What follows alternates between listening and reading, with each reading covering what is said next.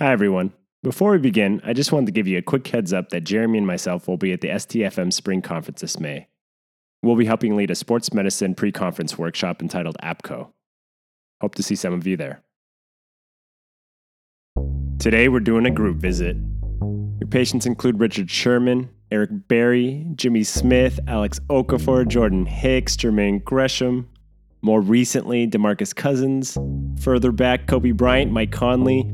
That's right, we're talking Achilles tendon rupture. I'm Ben Davis, faculty physician at Swedish First Hill Family Medicine Residency. This is Alex Bernadette, second-year resident at Swedish First Hill. And I'm Jeremy Johnson. I'm a sports medicine physician from the Polyclinic in Seattle, Washington. And this is The Break.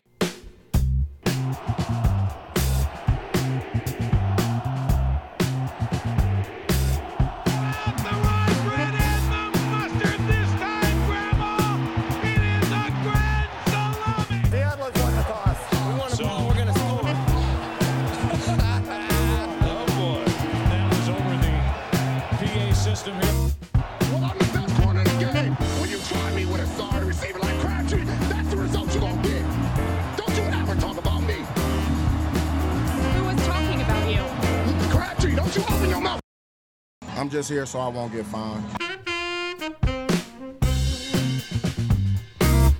So we've talked about this exhaustive list of people who've fallen victim to ruptured Achilles. Tell me a little bit more, Jeremy, about the function of the Achilles and what movements or environments make people prone to this type of injury. Yeah, this is a super common injury. First, let's talk about the Achilles function. So it's made up of two muscles. It's both heads of what's called the gastrocnemius, that means little belly type muscle in the back of the leg, and the soleus. Those come together to the longest tendon of the body, which is the Achilles. The Achilles is super important in terms of sprinting sports. It gives you a lot of that power, that first push off.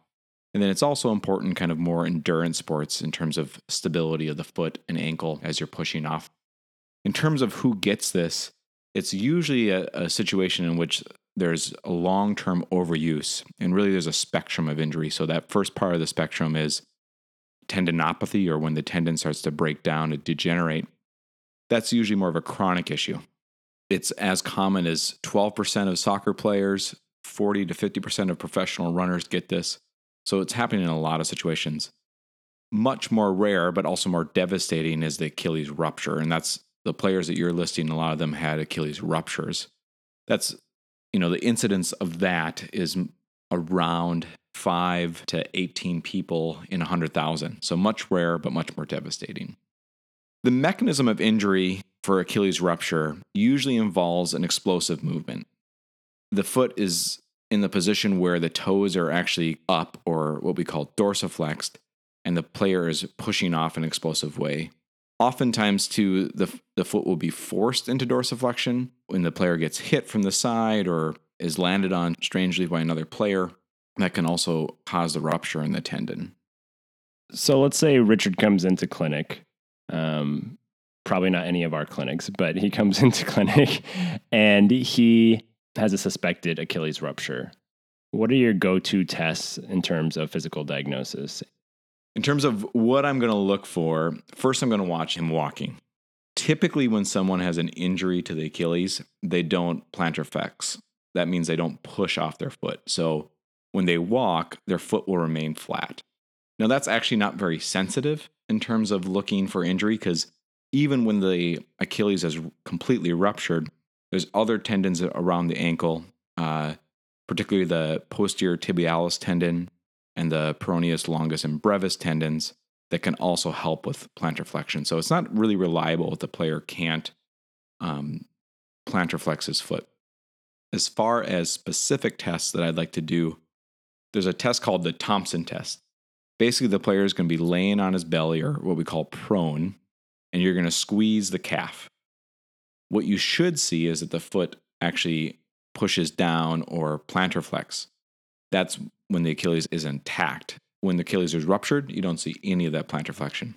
Speaking of the Thompson test, there is a 2013 study in International Journal of Sports Physical Therapy that looked at different physical exam maneuvers, and in there they talked about the Thompson test. They pulled a study from 1998. It was a smaller study, But it did find that Thompson test had a sensitivity and specificity of 96 and 93% with likelihood ratios greater than 13 for a positive likelihood ratio and negative likelihood ratio of 0.04. So like pretty good test to just do in clinic and get a pretty sensitive and specific result. Where would this rate in your physical exam tests? Would this make your top 5? Well, first, I just love any named maneuver. You do? You like the old white male named maneuvers? No, that's not true. But I would say in terms of a good test, the Thompson test is up there. But let's talk more about diagnosis. So let's go back and let's talk about your top 5 here. Okay, let's talk about, shout out to George Garcia, who would hate me for doing that. He likes to get straight to the information. Let's talk a little bit more about diagnosis. Okay, so as far as, the player comes in, you have a good history. So usually what you'll hear from them history-wise is they're going to say, I heard a pop, or oftentimes what I hear is I feel like I got shot in the back of the ankle, or something bit me in the back of the ankle and I turned around and nothing was there. And so those are kind of phrases that you'll hear a lot from patients.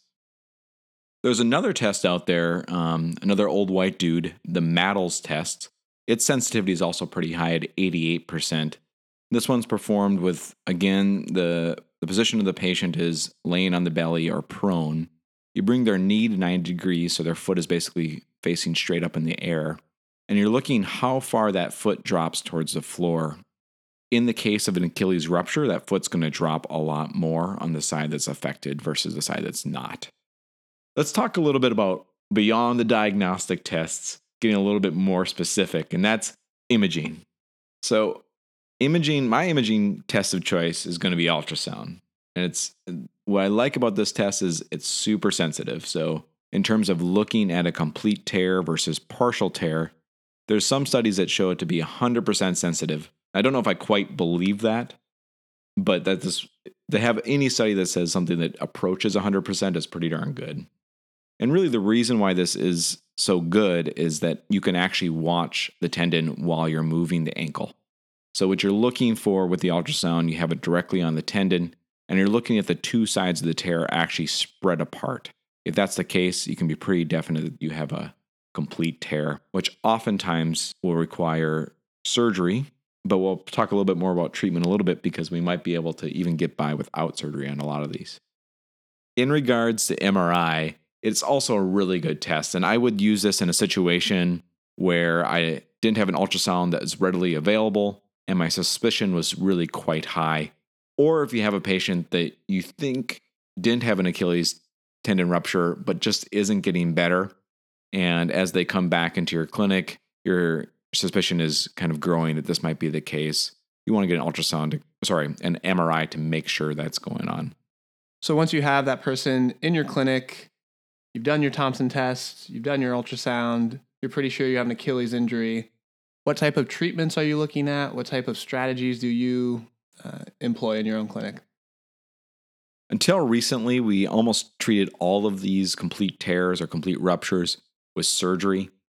As of, in the last really 10 years, there's been a big push to move towards non-operative treatment in selected patients. Those patients are usually the ones that are sedentary or have medical risk factors that would make surgery at a high likelihood of complications from surgery. As far as treatment, if you're going non-operatively, typically you want to put them in a boot right away or even a cast. There's a big push to get that boot on within the first 48 hours. And as far as placement, you want them in what we call equinus, and that's just a fancy way of saying their toes are kind of facing the ground or pointed towards the ground about 20 degrees. And that's because that takes the tension off the Achilles. Another big part of non-operative treatment that there's a big push for. So until recently, we again thought that non-operative treatment, although that was adequate, it was a higher risk for people to have a re-rupture. But then they found out if you do a specific type of treatment regimen with non-operative treatment, and that means what that specific regimen is functional rehab. And what they really mean by that is that you're going to get them moving as soon as 10 days after the injury. So what a lot of people do is they'll put them in a boot that they can take off. still while they're non-weight bearing and start their range of motion about 10 days out. And really the goal is to progress their weight bearing to where they're full weight bearing within 8 weeks. So this is a much more aggressive kind of non-operative treatment. But in the end, these folks had the same amount of strength. They usually return to sports around 3 to 6 months after the injury. Overall, it looks equivalent to surgical intervention. Are we expecting similar timelines with the surgery, or does that change at all as far as the 3 to 6 months of returning to activities? So after surgery, it's going to be 3 to 6 months as well. So there's lots of different surgical techniques, and most professional athletes are going to do surgical intervention. This is either because of history, or really more likely it's because their return to play is likely going to be a little bit faster. There's been one very small study on this, and it's in return to work and not return to play. And it did show that individuals who were affected by this got back to work about 3 weeks earlier. Okay, so for the Richard Sherman, Eric Berry, Jimmy Smith, Jermaine Gresham, Jordan Hicks, Alex Okafor fans out there is a hope for the future. It's true. That's a lot of people, but oftentimes people can recover from this. Typically, the rate of people getting back to play is about 80%. So at least 5 of those folks are going to get back. Not too shabby considering the year we had in the NFL. Go Vikings. The Break is produced by Ben Davis. If you have any questions or comments, feel free to email us at breakthepodcast@gmail.com. We'll have links to the paper and the injuries discussed in the description box below.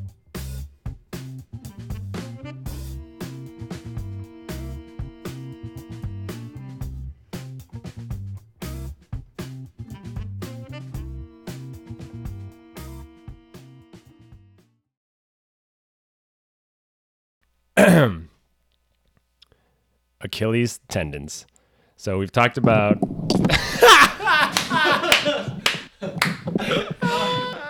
Mic malfunction. wow. Okay. Fingers. Earthquake. I have a very long pinky.